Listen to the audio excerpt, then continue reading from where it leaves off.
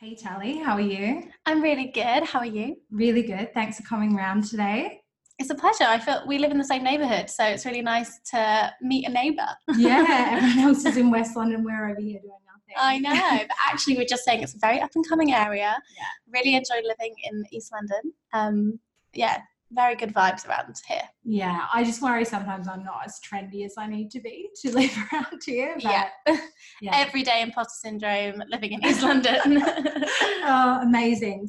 So I'd love for you to introduce yourself to our listeners. So, yeah, my name's Tally. I am a personal trainer by trade. I've been a personal trainer for 5 years now, and I've been working in London that whole time. And through that period, I've gone through kind of a personal and professional evolution in that time. So at the beginning of my fitness journey, which started obviously before I wanted to become a personal trainer, I discovered exercise and became quickly obsessed with it and quickly obsessed with food and, wanting to do it perfectly, to have the perfect body as an outcome. And so that was really how I became really focused on fitness. And I do believe I've discovered a true passion because even though my thoughts and feelings on fitness have evolved to now, there's always been a deep passion in there, I think, to enjoy moving my body and to use it as a practice of self-care, even though at times perhaps it may have been more punishment than care. So I think, over the past 5 years, I've had this real transition from being a very calorie-focused, progress picture-focused, image-focused, ultimately, fitness trainer, and also as a fitness person myself, to kind of moving into what I like to call like a weight inclusive approach, where we no longer focus on what the body looks like or what the body weighs, but it's really about how movement and exercise can make you feel, and how you basically ditch diet culture, which I'm sure we'll get into, and really learn to use movement and exercise and fitness as a whole as a way of caring for yourself, nourishing your body, and in the process, it's all about building up trust with your body. Amazing. Awesome. I think we need more of you. People, when they hear personal trainer or they hear fitness influencer or any of those kind of terms, immediately think of before and after photos, hitting the gym 8 times a week, training 2 times a day, doing lots of HIIT. And a lot of people, I guess, are attracted to that because they think it's going to give them a sense of confidence or a sense of happiness. What did you discover along your way from going from the extreme version of, being obsessed with exercise and how you looked to now, like, what were the revelations along the way for you about those feelings you were seeking? So it's really interesting. So before, in a previous kind of life, I left school and went to drama school. And before that, I didn't do any sport at school. I was not sporty at all. So to people I went to school with, it's kind of shocked that I work in fitness now. But when I got to drama school, that's when I really became interested in changing my body and getting fit and strong. And a lot of that was to do with me feeling out of control in an environment that felt overwhelming. I used it as a way of coping, really, with that time in my life. I was there through drama school process for about 5 years, and it's a very intense process.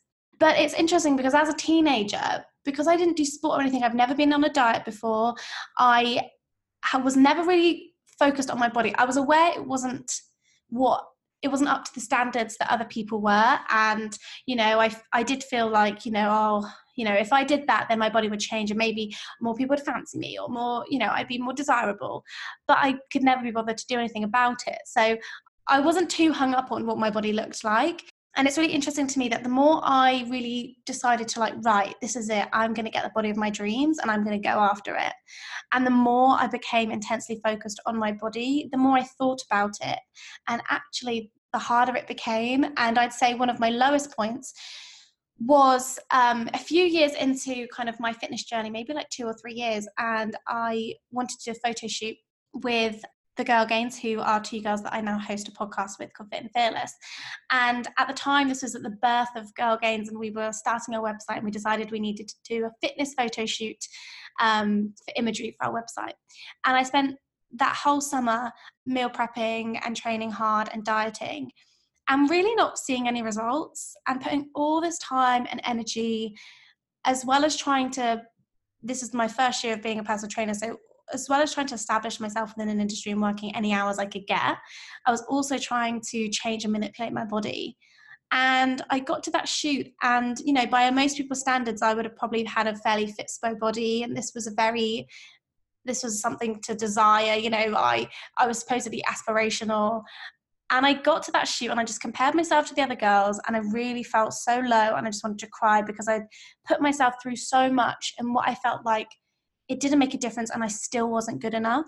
So whereas before as a teenager, I didn't have strong feelings about my body, whereas the more I focused on it supposedly to empower me, the less empowered I felt, and the more comparison I experienced, and the more I felt less than.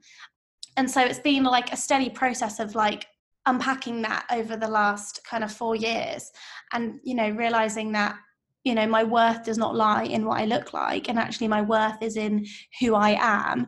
And that is the most important thing.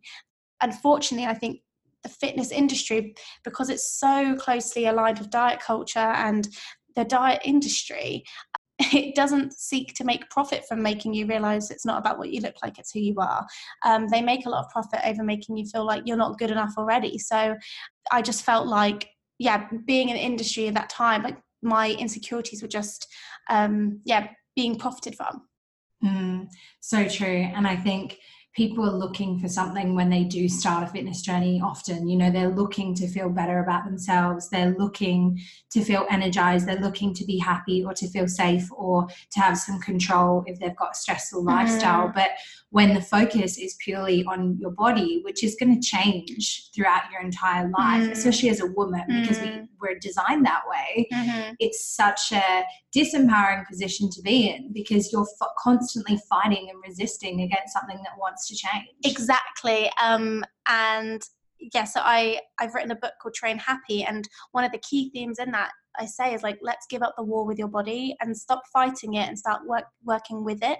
And I think I also just want to go back to what you were saying about, you know, when you're trying to go on an empowering journey and you think that the happiness will lie in the after photo, in the transformation, you know, that changing your body is going to be what you need to succeed. Because that's what we've been marketed. That's the marketing strategy of diet culture. And so we do believe that, you know, happiness, lies at the end of the dieting rainbow, because we see these almost like cherry-picked people online, as an example, seem to have, you know, this dramatic before and after, and then look at their lives now, they're so incredible, aren't they doing amazing things?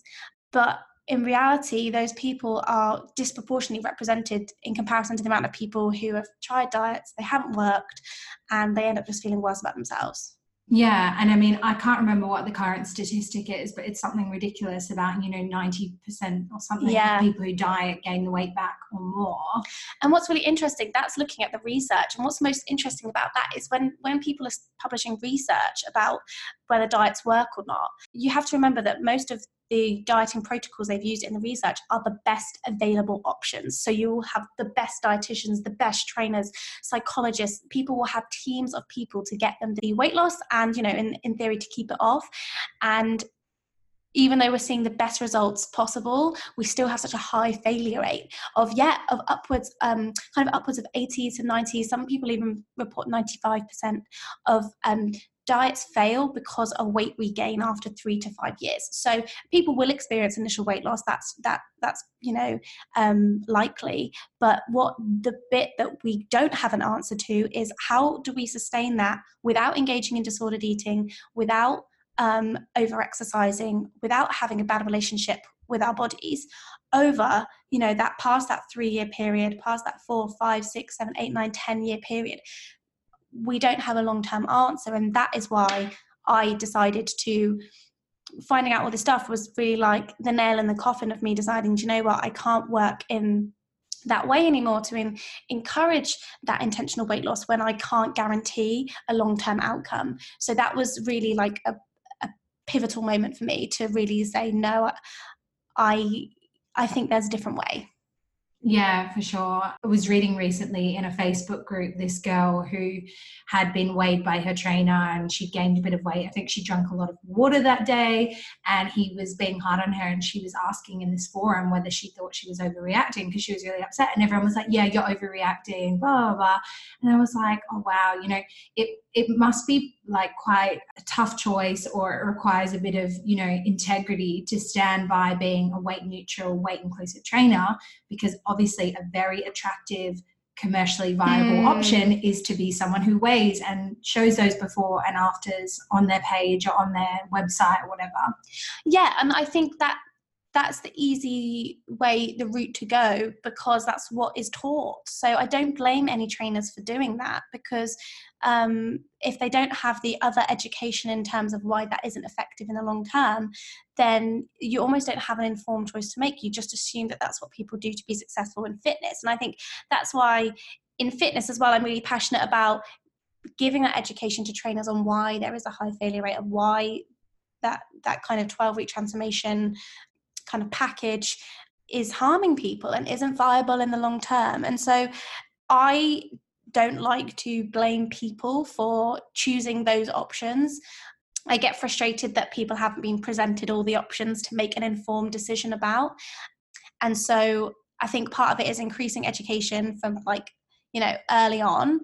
And also, rather than constantly calling people out for maybe doing things differently to how I would choose to do them, use that as an opportunity to call in and say, hey, have you read this article or this book, or, listen to this podcast, and, I think it'd be really interesting to hear your thoughts on this. And, if you're interested in weight loss, I think you might also be interested in weight science. And so looking at it that way and starting a conversation that way, rather than immediately dismissing someone.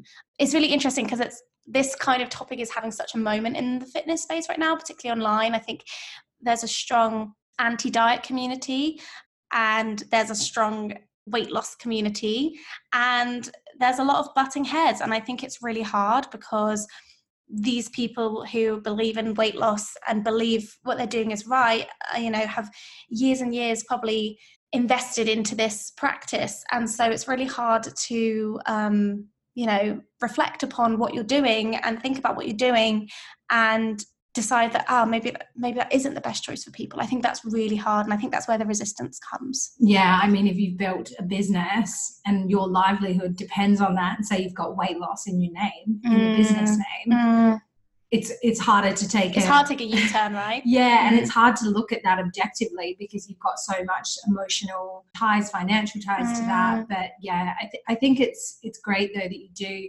adopt that theory of calling in rather than calling out, because I think there's a lot of calling out going on right now, particularly on Instagram in the fitness world. Just a real kind of polarity of views coming head to head all the time. And I'm wondering, where's the middle ground right now? Is there a middle ground between being anti-diet culture, but maybe wanting to lose a bit of weight? Like, I think a lot of people are confused about this as well, because they're so inspired by anti-diet culture and they've gone that way where they're like angry about it, but then they're like, well, I still do want to lose weight, but is that wrong? So what are your thoughts on weight loss whilst not, I guess, engaging in the whole diet culture that's around us? I think it's hard because, like you said, we are swimming in diet culture. I like to think of it as a sea that we're swimming in, and swimming against the tide of something is really, really hard. And maybe sometimes it's literally about treading water in the middle and just keeping your head above water and just thinking like, okay, I can survive this. Wanting to lose weight in swimming in that sea of diet culture is totally normal and is nothing to feel ashamed of. And like I said, there should be no guilt or shame in that desire. As a kind of weight inclusive trainer, like I said before, knowing the research that I do and understanding how intentional weight loss in the long term has such a high failure rate, I can't promote or actively encourage intentional weight loss for me, really from an ethical perspective, because I don't have that long-term solution, and we just don't have that long-term solution. In Australia, they have said that the research showing how likely weight regain is after an attempt of weight loss is a grade A, which compare that to the research for smoking causes cancer. So they know they are just as sure that you will gain weight after weight loss as they are that smoking causes cancer, as that's how they've graded it in Australia. So when you come at it from that perspective, you're like, I totally get that losing weight provides potentially an easier existence. If you're living in a larger body, it is hard to exist in a larger body, and weight loss is a way of coping, is a way of you want to be accepted. I also think that we closely relate weight to health as well, so there's that perspective as well. And once again, the kind of research kind of shows us that we don't know for sure that weight is an absolute direct impact on health. There are correlations, but there are not necessarily totally clear causations in some cases. So I think that's something to discuss with a doctor. And also I would really recommend reading the book Body Respect by Linda Bacon and Lucy Aframore for a better, more in-depth look at that kind of weight science and the health argument, because they know it far better than I do. But I think there's all those factors that come into it. So it's a case of, weight loss to be accepted, weight loss for health. And so I get that those would be desires. But as, like I said, we can't offer this long-term solution. For some people, I think they may need to go and do that one more diet to know that it truly doesn't work. It's almost like hitting that rock bottom and thinking, okay, I tried. And when we look at intuitive eating, which is the framework by Evelyn Tribbley and Elise Resch, which is about creating a really healthy, intuitive, obviously, relationship with food, the first step is about rejecting the diet mentality, putting weight loss on the back burner to heal your relationship with food. And there are many people who sit in that first kind of step and are like, but there might be one more try. There might be one more. And it's okay to think like that. That's part of the process. And I think it's just having self-compassion and doing what you need to do, because, you might need to just find this out yourself. So I believe in body autonomy and choosing what's best for your body. And ultimately, I think it's about making informed choices. So from a weight inclusive perspective, I'll explain kind of both sides of the argument, and then it's up to a person to make a choice. And I think it's an individual's choice to make, and it's not for me to judge. Absolutely. I think as well, it can depend on your motivation too. If your motivation is, I want to lose a few kilos because I want to run after my kids with a football, and I'm puffed at the moment, I can't do that. Maybe that's really positive because you're looking to something that's really important to you and it's part of your values. And I want to add to that actually. So in the kind of weight inclusive perspective, I should also add, it's not anti-weight loss ever. It's not like your body can never change, because it may well do. But it's anti that pursuit of weight loss, because like I said, we don't know if we've got a long-term way of doing it that's safe. So I find it really interesting. There's a few little memes on the internet where they say we give weight loss so much credit for improving our health, but we don't consider that the health behaviors we engaged in to lose weight have actually improved our health. So for example, that might be, like you said, increasing your activity, drinking more water, getting more sleep, taking more time for self-care in different ways, whether that's reading a book or playing more, because I think we just need to play more, especially as adults, and trying to make nutritious choices that nourish your body, but you also have to nourish your soul with all the food you love as well. So I think it's like you said, if you want to make a change so you can play with your grandkids, or so you can go on a massive hike on holiday or something, there's a big reason, or you want to do a charity race or something. As a weight inclusive trainer, I would say, hey, we can still work on getting you fit and stronger and, potentially healthier by engaging in these behaviors, rather than weight loss might not necessarily might be a byproduct, might not be a byproduct. It's very individual. Yeah, I get that as a motivation, and I think it's about, like I said, we're giving weight loss a bit too much credit, and actually by starting to, exercise regularly and, eat more vegetables and all those things, they're the things that are making us actually feel better. Totally. And you touched on something interesting there. There's a lot of, I guess, correlation or assumed correlation that I definitely see on the internet a lot of people saying, well, if you're this size, then you're not healthy, and that's it. And the thing that I think about is, well, if there are lots of really conventionally thin people who can eat whatever the fuck they want and smoke and take drugs and all of that stuff and stay the same, is it not true then that somebody who is in a larger body could be eating really healthy and moving and be really strong and, have great blood work, and their weight can remain there? So people tend to think it can work one way but not the other way. And I think it's just so important for people to know there's not like something wrong with you if you're in a larger body and you're engaging in healthy behaviors and you feel good. It's about how you feel. And exactly that. I think we don't argue with people over their shoe size, or we don't argue with people over how tall they are, but we really love to argue with people and tell people they're wrong by the different shape of their bodies and what weight they are. But I think if we accept that, like, humans are going to come in all shapes and sizes, and I always use the analogy of dog breeds. You see, like, think how many dog breeds there are in the world, and you get like the little sausage dogs, and then you get like, really skinny greyhounds, and then you get huge St. Bernards. You get all types of dogs, and we would never tell a dog it was wrong for being a sausage dog or being a St. Bernard. You just accept that that's how they are. You just accept that that's their existence. And I think it's the same in humans. I think there's, because we talk about, we have a lot of like health fear mongering in press, in media. We have learned that this body type is wrong and this body type is right, and we're making judgments based purely on appearance. And I think in the case of like the Tess Holliday Cosmopolitan cover, exactly what you've said, people were there saying she's promoting obesity, she's promoting, poor health, and we have no idea what she does. We have absolutely no idea how she chooses to live her life every single day. The same way we don't know how Kate Moss chooses to live her life every day. But we don't make comments about Kate Moss being on the cover, but we do make comments about a larger person being on the cover. And that's because like diet culture has perpetuated this fear of fatness, and because we do associate it with poor health and laziness and unhappiness, and people who are bigger are unlovable and not worthy, and those things are a lie. Those are lies created by diet culture to keep us focused on our bodies and trying to focus on keeping us small, whereas really we've got to let people be the size they're meant to be.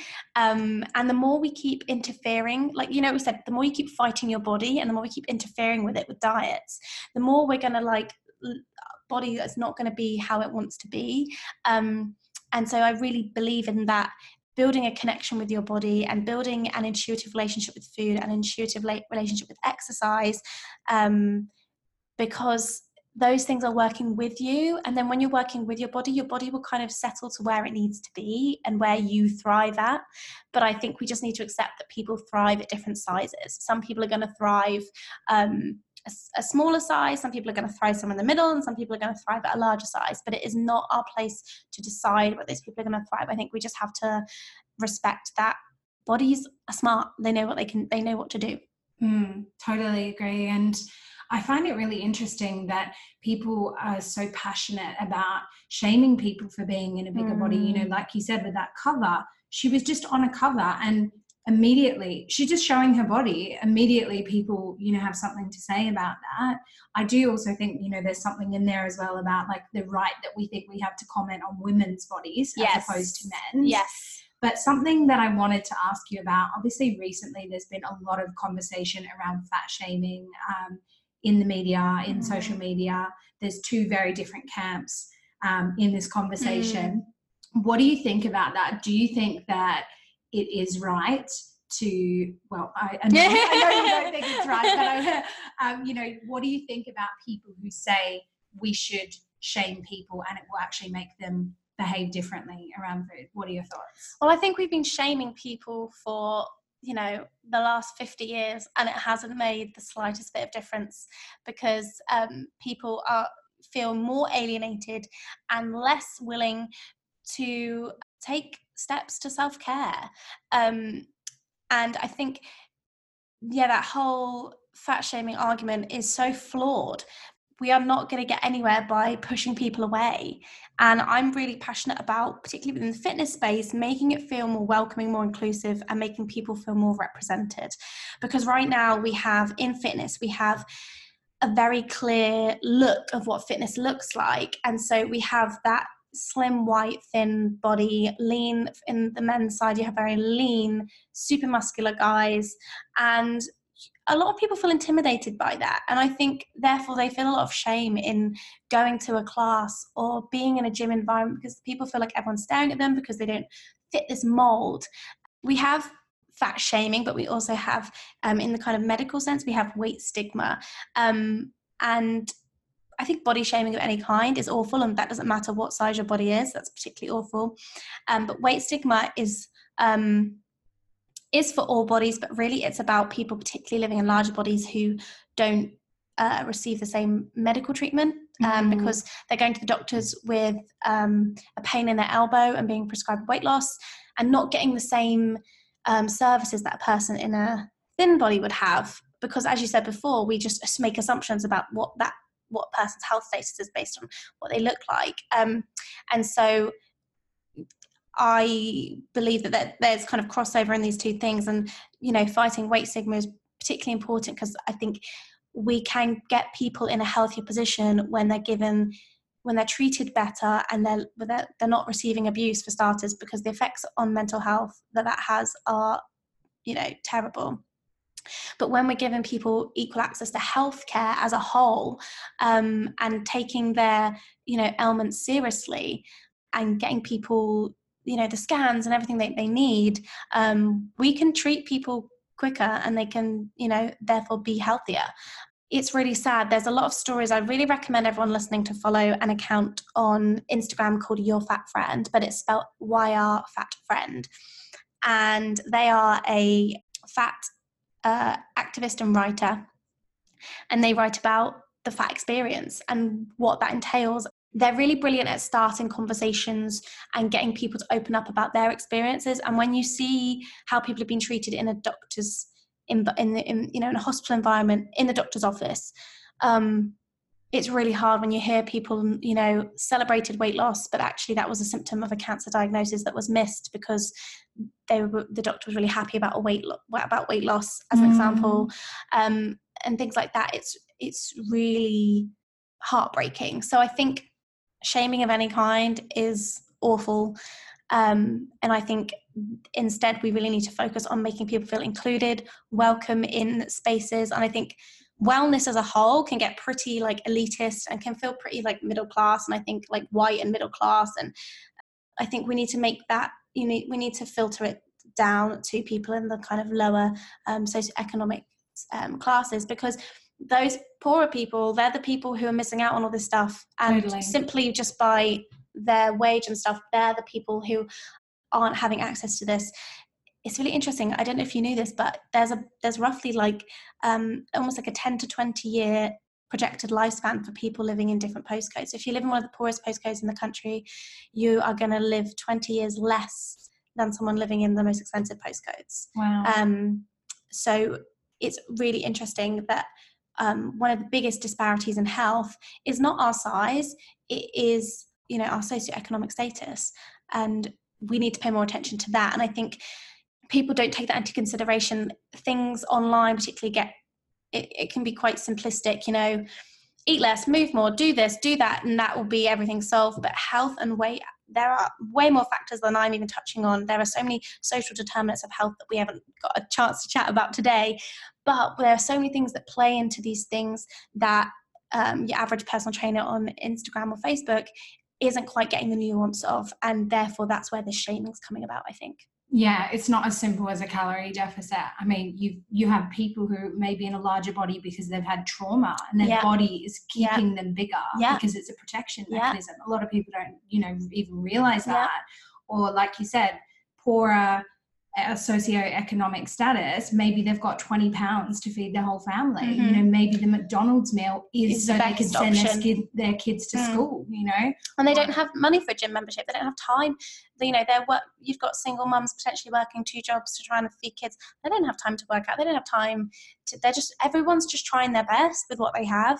And unfortunately, a lot of people don't have much to work with in the beginning, which, you know, we're looking more into the political side of it. But there is a huge political side to this. And ultimately, yeah, it's about spreading out that access and, like I said, making this stuff more accessible and more achievable for people. Because right now, I mean, I grew up on a council estate and, you know, no one was interested in this stuff where I lived. But I've moved to London and everyone's fascinated by Whole Foods and we love going to Planet Organic. I mean, I'm one of those people, but I've also lived in the life of the other side of stuff. So I get both sides of that experience.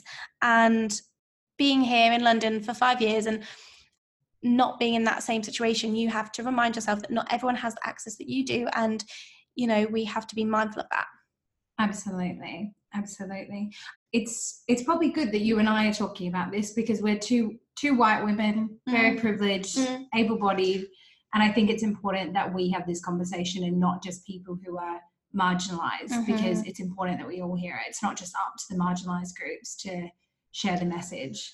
Exactly that. And I think we can't look to people, you know, I think it's important that we listen to marginalized and oppressed people's experiences and what they want to say, but we also need to, like we said, that this problem right now is a privileged problem in the sense that, you're right, we need to be having these discussions, these uncomfortable discussions where we acknowledge that, you know, we have privilege to live the life we live and, you know, to have access and opportunity where others don't. And I think it's really important that we discuss that. I see exactly that. My job is to listen to those people and realize, how can I use my privilege to open doors for other people? And it's interesting, I heard someone say the other day, it's not necessarily about making room for everyone at the table. That's part of it, but it's making sure that everyone is included in building the table and building the chairs. And I thought that was really interesting. And I think ultimately that's where we need to go, particularly within the fitness. I mean, it's the way we need to go as a whole, but in the fitness space especially. Definitely. So switching gears for a second, let's talk about body positivity versus body confidence. There is a difference. I think we know the difference, but we're right, like in that industry, in that conversation a lot of people don't, because there's a lot of influencers who are unintentionally using the term body positivity, and I think they don't know that they might be using it mistakenly, with good intentions, I'm sure, but there's a difference, right? Yeah, and once again, I think a lot of the misuse of body positivity is because body positivity got picked up in a marketing sense, and then it started to be a new way to market products, a new way to market things, and it's become the new thing is to have, you know, a body positive campaign for your brand, for your products. And so the people who are like, oh yeah, I love body positivity, I love seeing different bodies and different things, and, you know, I want to see all sorts of bodies, and I want to love myself, and you know, let's all love ourselves. That's what body positivity has kind of been filtered down to. But originally it started, and it was born out of what is the fat acceptance movement in the 60s. And that, you know, was queer, Black, Jewish women, or, you know, people identifying as women fighting for acceptance of their bodies and fighting for liberation ultimately. And body positivity has kind of had a resurgence, you know, in the last 10 years as like blogging has become more popular and people have found these communities of, you know, people, and it's particularly meant to be representative of fat people. And I always use fat in a neutral term as a descriptor. You know, I don't use it as an insult, so that's how I'm using it as a descriptive word. But fat people and people of color particularly, it is meant to be a community for those people to feel seen, feel heard, feel safe, and feel that they can express themselves, and that may be expressing positivity towards their body, but really it's about advocating for those people and, you know, coming together to have a voice. And so that's where that community is born out of. And there are various other communities, but let's stick to body confidence and body positivity. And then you've got body confidence, which I think is what people want body positivity to be. And body confidence is about feeling good in your body, feeling good in your skin, it is about learning to love your body, but really we need to respect that body positivity is for these, you know, fat people and fat people of color. And we need to, you know, talk about body confidence. I think particularly if you're in a more privileged body, you know, in a thin white body in particular, body confidence is really what we're talking about when we're talking about body positivity. I think it's just being a bit confused. And, you know, once again, like, no judgment for doing that, because I think the lines have become so blurred. But I think it's just going forward, it's just acknowledging that this is body confidence, and body positivity is a community for these people. And you can be an ally for that, and you can respect that and support it. Like, I fully support it. I just don't center myself in it. And so I just want to make sure I'm respecting their boundaries. But yeah, it's an interesting one. But I do think, you know, as we said, like, media and advertising has really exacerbated the problem.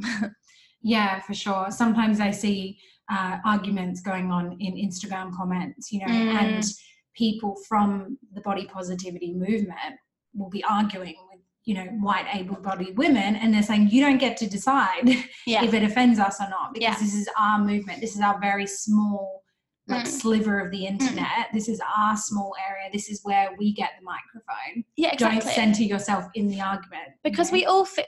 Everybody, no matter what size, shape, you know, able, disabled, you know, gender, race, everyone's going to feel crap about their body. Everyone's going to feel uncomfortable in their own skin, and they may, you know, you could be any size and hate your body. You can be any size and not feel worthy, but we may feel self-hatred, but we might not feel hatred from the world around us. And what people in larger bodies experience is what we were talking about, weight stigma earlier, is that abuse and hatred, and the world telling them they are wrong, and they, you know, they don't feel like they are a part of it. They don't feel accepted. And so creating the body positivity community, creating that fat acceptance space, was about, you know, having a place that was safe and that they felt they belonged, whereas they felt like they didn't belong in other places. And I really recommend to know more about body positivity, because as a thin white woman, like I said, I'm not the voice of body positivity. Megan Jane Crabb, Body Positive Panda, has written a book called Body Positive Power, and she's your number one resource. And then you've got brilliant people like Stephanie Yaboa, who was formerly Nerd About Town, but I believe she's just changed her names, and people like that. And I think it's really interesting. And if you want to know more about kind of the fat acceptance stuff, I recommend Sophie Hagen, who also has a book out, and the name's completely escaped me of the book, but Sophie Hagen is a comedian, and she talks a lot about this stuff. Amazing. Awesome. So we live in a world that is obsessed with aesthetics, obsessed with not being fat, obsessed with what the outside looks like, before and after pictures going viral everywhere. They get a lot of engagement, which is why people do that. Again, you know, capitalizing on diet culture. So in this world that we live in, that's all about that before and after, what has been some of the, I guess, amazing non-aesthetic transformations that you've seen as a trainer, maybe mental transformations in yourself and in your clients? I always think the best transformation in clients and people, you know, I've worked with, is that confidence, and seeing people come in, you know, feeling like, oh, I can't do this. I feel really uncomfortable in this environment. I feel, you know, I'm nervous. I'm not sure of myself, and see them finding strength and purpose and that kind of power in that fitness space, and seeing how they use that. And I think for me, it's really been a journey of self-discovery, and the biggest before and after for me really is me trying to please everyone else in that before, you know, not in a picture, but in that kind of mental before, is like me trying to fit a mold of what people want me to be and what I think people want me to be. And the after is me accepting myself as I am, and knowing that that is okay, and that's good enough, and that I don't have to fit someone else's mold. I can create my own. And I think that's the biggest before and after. But you're right, like, before and afters on social media are rife, because it's what sells. The imagery sells. It's, you know, it's exciting. It's showing us, oh, this could be possible. This could be done. They did it. I could do it. And there was this really interesting research that came out, and I wrote about this in my book, about, well, it's actually a study about people reporting weight loss in the comments of Amazon about their reported weight loss. And it was interesting that basically the people who rated the book the highest had the most extreme weight loss, and those are the people that spoke out the most about advocating for this book and recommending this book and shouted the loudest, basically. But they looked at how many people reported this extreme weight loss in the comments versus what people actually experienced doing this diet in this book. And the result, there was like a sheer gap between the people who reported, drastic weight loss results and in comparison to what was the reality. And the reality was that people really didn't lose much weight, if at all. And the people that shouted the loudest had the most supposedly extreme outcomes. And I think the same can be said for before and after pictures. We're seeing cherry-picked people who are shouting the loudest, who are showing the loudest, who are showing their supposed success. But for that one person's success, there may be 50 other failures that we never see, but we just don't see them. But we see these before and after pictures the most. And I think that's really prevalent on huge fitness accounts who build their online, they sell online programs and they're building their business off of before and after photos, and then they share people in their communities before and after photos. But I can guarantee that for every before and after photo they share in that week, there's, like I said, there's going to be 50 people who didn't have that outcome, who their body might not have changed. So bear that in mind, think critically that you're seeing the unicorn of the pack. You're seeing that anomaly. And actually for most people, that if you're in the position where you feel like, why am I not getting this? Maybe I need to be more extreme. You don't need to be more extreme. Just remember that those outcomes aren't necessarily meant for everyone. Yeah. And again, it's like, you may not be seeing the full picture. You might not be seeing that girl lost her period from losing all that weight. Yes. Which is hugely detrimental. You might not be seeing the fact that she doesn't see her husband because she's getting up at 4 a.m. to train every day. Yeah. You might not see the fact that she's skipping dinners with all her friends and has no joy or social life anymore. So I think it's like really important to, like you said, take everything with a big pinch of salt. Exactly. And you're so right as well, because I also talk about this in my book. I have a whole section on before and after photos, actually, and kind of my thoughts about them. And I'm quite harsh. Well, not harsh. I'm just direct. I'm quite clear in my opinion. Yeah. And I talk about that, and I say exactly that, we don't know what happens behind the scenes for these people. And for me, I shared before and after photos of myself online, but I can tell you now that after photo meant disordered eating. It meant disordered exercise. It meant a worse relationship with my body and a worsened body image, and it meant that I had to revolve my life around achieving that goal, rather than food and fitness being a part of my life as it should be, rather than everything revolving around that. So you're right, we do not know what goes into the after photo, but we want to think that it's easy, but I think for most people it's not that simple. Yeah, for sure. And I think, again, that sort of applies to complimenting people on weight loss. Like, you don't know why they've lost weight. Yeah. Just don't compliment people on their bodies, period. Yeah. And I saw a post yesterday on Instagram about pregnancy and it's really interesting because my boyfriend's sister's pregnant right now. And I had to really check myself and make sure that I'm using, I'm talking to her in the best way. And it was saying, weight neutral language around a pregnant woman might be like, that's like, wow, you're huge, or like, how long have you got to go? You're massive, or you look ready to pop. Don't use that kind of language, and just say like, oh, I'm really excited to meet the baby. How are you feeling? And not making it body centered. But we're so, me included, like we're so programmed to like go body first and say like, oh, you look really good. I'm really learning to compliment people on, an attribute about them, rather than being like, oh my goodness, you have the best makeup, or, I want to be like, do you know what, you have the warmest energy and you make me feel really good. And I think I hope that's where we like shift to, and it takes that pressure away, like you said, to conform to that beauty standard. Totally. And it's so ingrained as well. It's like, even sometimes I'm catching myself as well using certain language around people, making sure that I'm complimenting them on who they are, rather than like, oh, this thing looks good about you.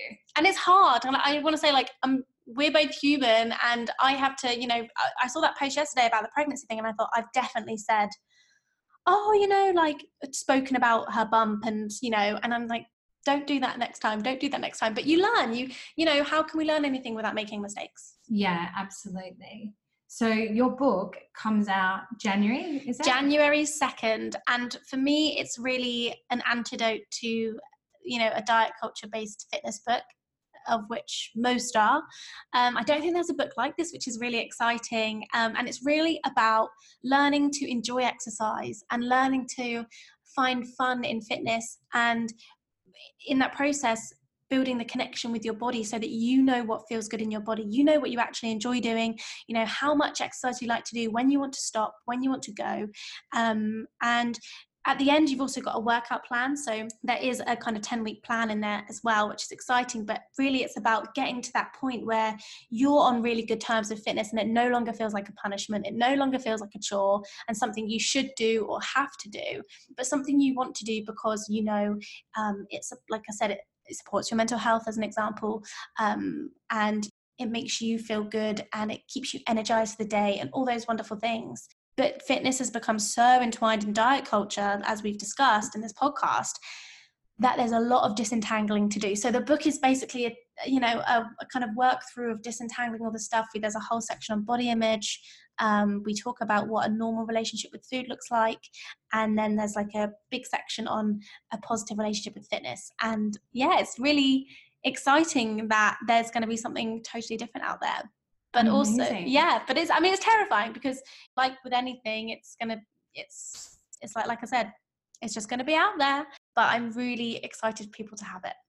Amazing. And it's called Train Happy. Train Happy, an intuitive plan for everybody. And it's going to be, it's going to be great. I think I want people to open the book and see people that look like them. So we have different models doing the workout guide of different shapes and sizes and backgrounds. And we've got like sketches on the cover and stuff. So I think in terms of the fitness space, it's something a bit different. And I really hope it resonates with people. Sounds refreshing. Yeah, that's what I want it to be, refreshing, different. For sure. And, you know, with that foundation, then hopefully people can have that great relationship with fitness, because, you know, we touched on privilege. It's a privilege to be able to exercise. It really is. It's a privilege to move your body and be able to move your body. And to, you know, it's important to not take that for granted. Totally. You realize that when you like roll your ankle or something and you go, oh my God, I pulled my neck the other day just before I was going to a hen's party, and I was running the whole thing. And I went still, but I realized I couldn't even nod at people, you know, and do my normal facial expressions. And you realize like your body enables you to do so many beautiful things in your life, but we give it so much shit, and we punish it, and we focus on what it looks like. But with, you know, any relationship in our life, you don't care what your mum looks like or what your friends look like. If you do, that's an issue, but you care about how they make you feel and like what you do for each other. And it's the same for our body. So hopefully that's going to help people to really rebuild that relationship with their own body as well. I hope so. I think it's the book I wish I had 5 years ago. So I really hope that people get that from it, for sure. And I was at an event last night of watching another podcast we recorded, and one of the speakers, Callie Thorpe, said, I don't want to be remembered for what my body looks like. When when all is said and done, I want to be remembered for who I am and how I made other people feel. And that is what I want to be my impact, and not what I look like. And I think that's probably the biggest take home of all of this. Amazing. Awesome. So until Train Happy comes out, how can our listeners who are intimidated by the gym or who want to start moving towards a healthier relationship with fitness, how can they start to train happy themselves? Well, I think it's all about taking the pressure off of thinking you've got to do this. And it's all about starting to think about what you like doing and what feels good for you. And when you start to feel that kind of little voice on your shoulder saying like, oh, you should go and do cardio. Oh, you haven't done this. You haven't done that. Ask yourself, is that voice diet culture? Is that voice, it's not my voice, whose voice is it? And where are those thoughts coming from? And why am I feeling guilty about doing this or not? You know, where's that coming from? I think that's the kind of number one thing. And then in a more practical sense, I have a Facebook group called the Train Happy Facebook group. And in that, I'm sharing resources and podcasts and articles and, ways, and we're going to do challenges so that people can start to take those steps to think about how they feel about fitness and finding what makes them feel good. So you can find that on Facebook, and then I'll link it in the show notes. Amazing. Can anyone join? Anyone can join. Yeah. And yeah, the more the merrier. And also I'm on Instagram as well at Tally Rye, discussing all this stuff as well, and kind of asking questions. So yesterday I asked the question, you know, do we feel good when we're doing a workout that we hate and we're like resenting every single second, but we feel good afterwards? Why do we feel good afterwards? Is it because, you know, we achieve something? Is it because the endorphins are kicking in? Or is it because we feel less guilty about eating food and feel like we have earned food or burned calories, and therefore we feel like we have permission to live our lives? Why do we feel good? And I think the answer will differ for everyone, but it's been really interesting to see everyone's honest responses to that question. So if you want to have more of those questions, I like to ask those kind of questions, because it's all about really self-reflection rather than me forcing people to think and feel a certain way. It's really about discovering the stuff on your own terms. Amazing. Awesome. Breaking up the perfect feed. Yeah, well, I hope so. I think, you know, Instagram has become very image focused, and I'm trying to post almost less of me and more content, so that I don't want people to think they have to be me or aspire to me. I want people to just realize that my page is about helping them to elevate themselves and to help them work on them, rather than to think, oh wow, she lives a great life and does great things, you know. I think I want it to feel more for my audience rather than about me, purely about me. Amazing. Again, refreshing. So where can people find out more about you? So I think Instagram is probably the best place, at Tally Rye. And then from there, you can find links to the Facebook group, to my YouTube channel, to my website, all these kind of things. And Train Happy can be pre-ordered on Instagram, on Amazon today. Awesome. It's out there. Cool. Thank you so much. It's been amazing to talk to you. So valuable. Thank you so much for your wisdom. Thank you. It's been an absolute honor.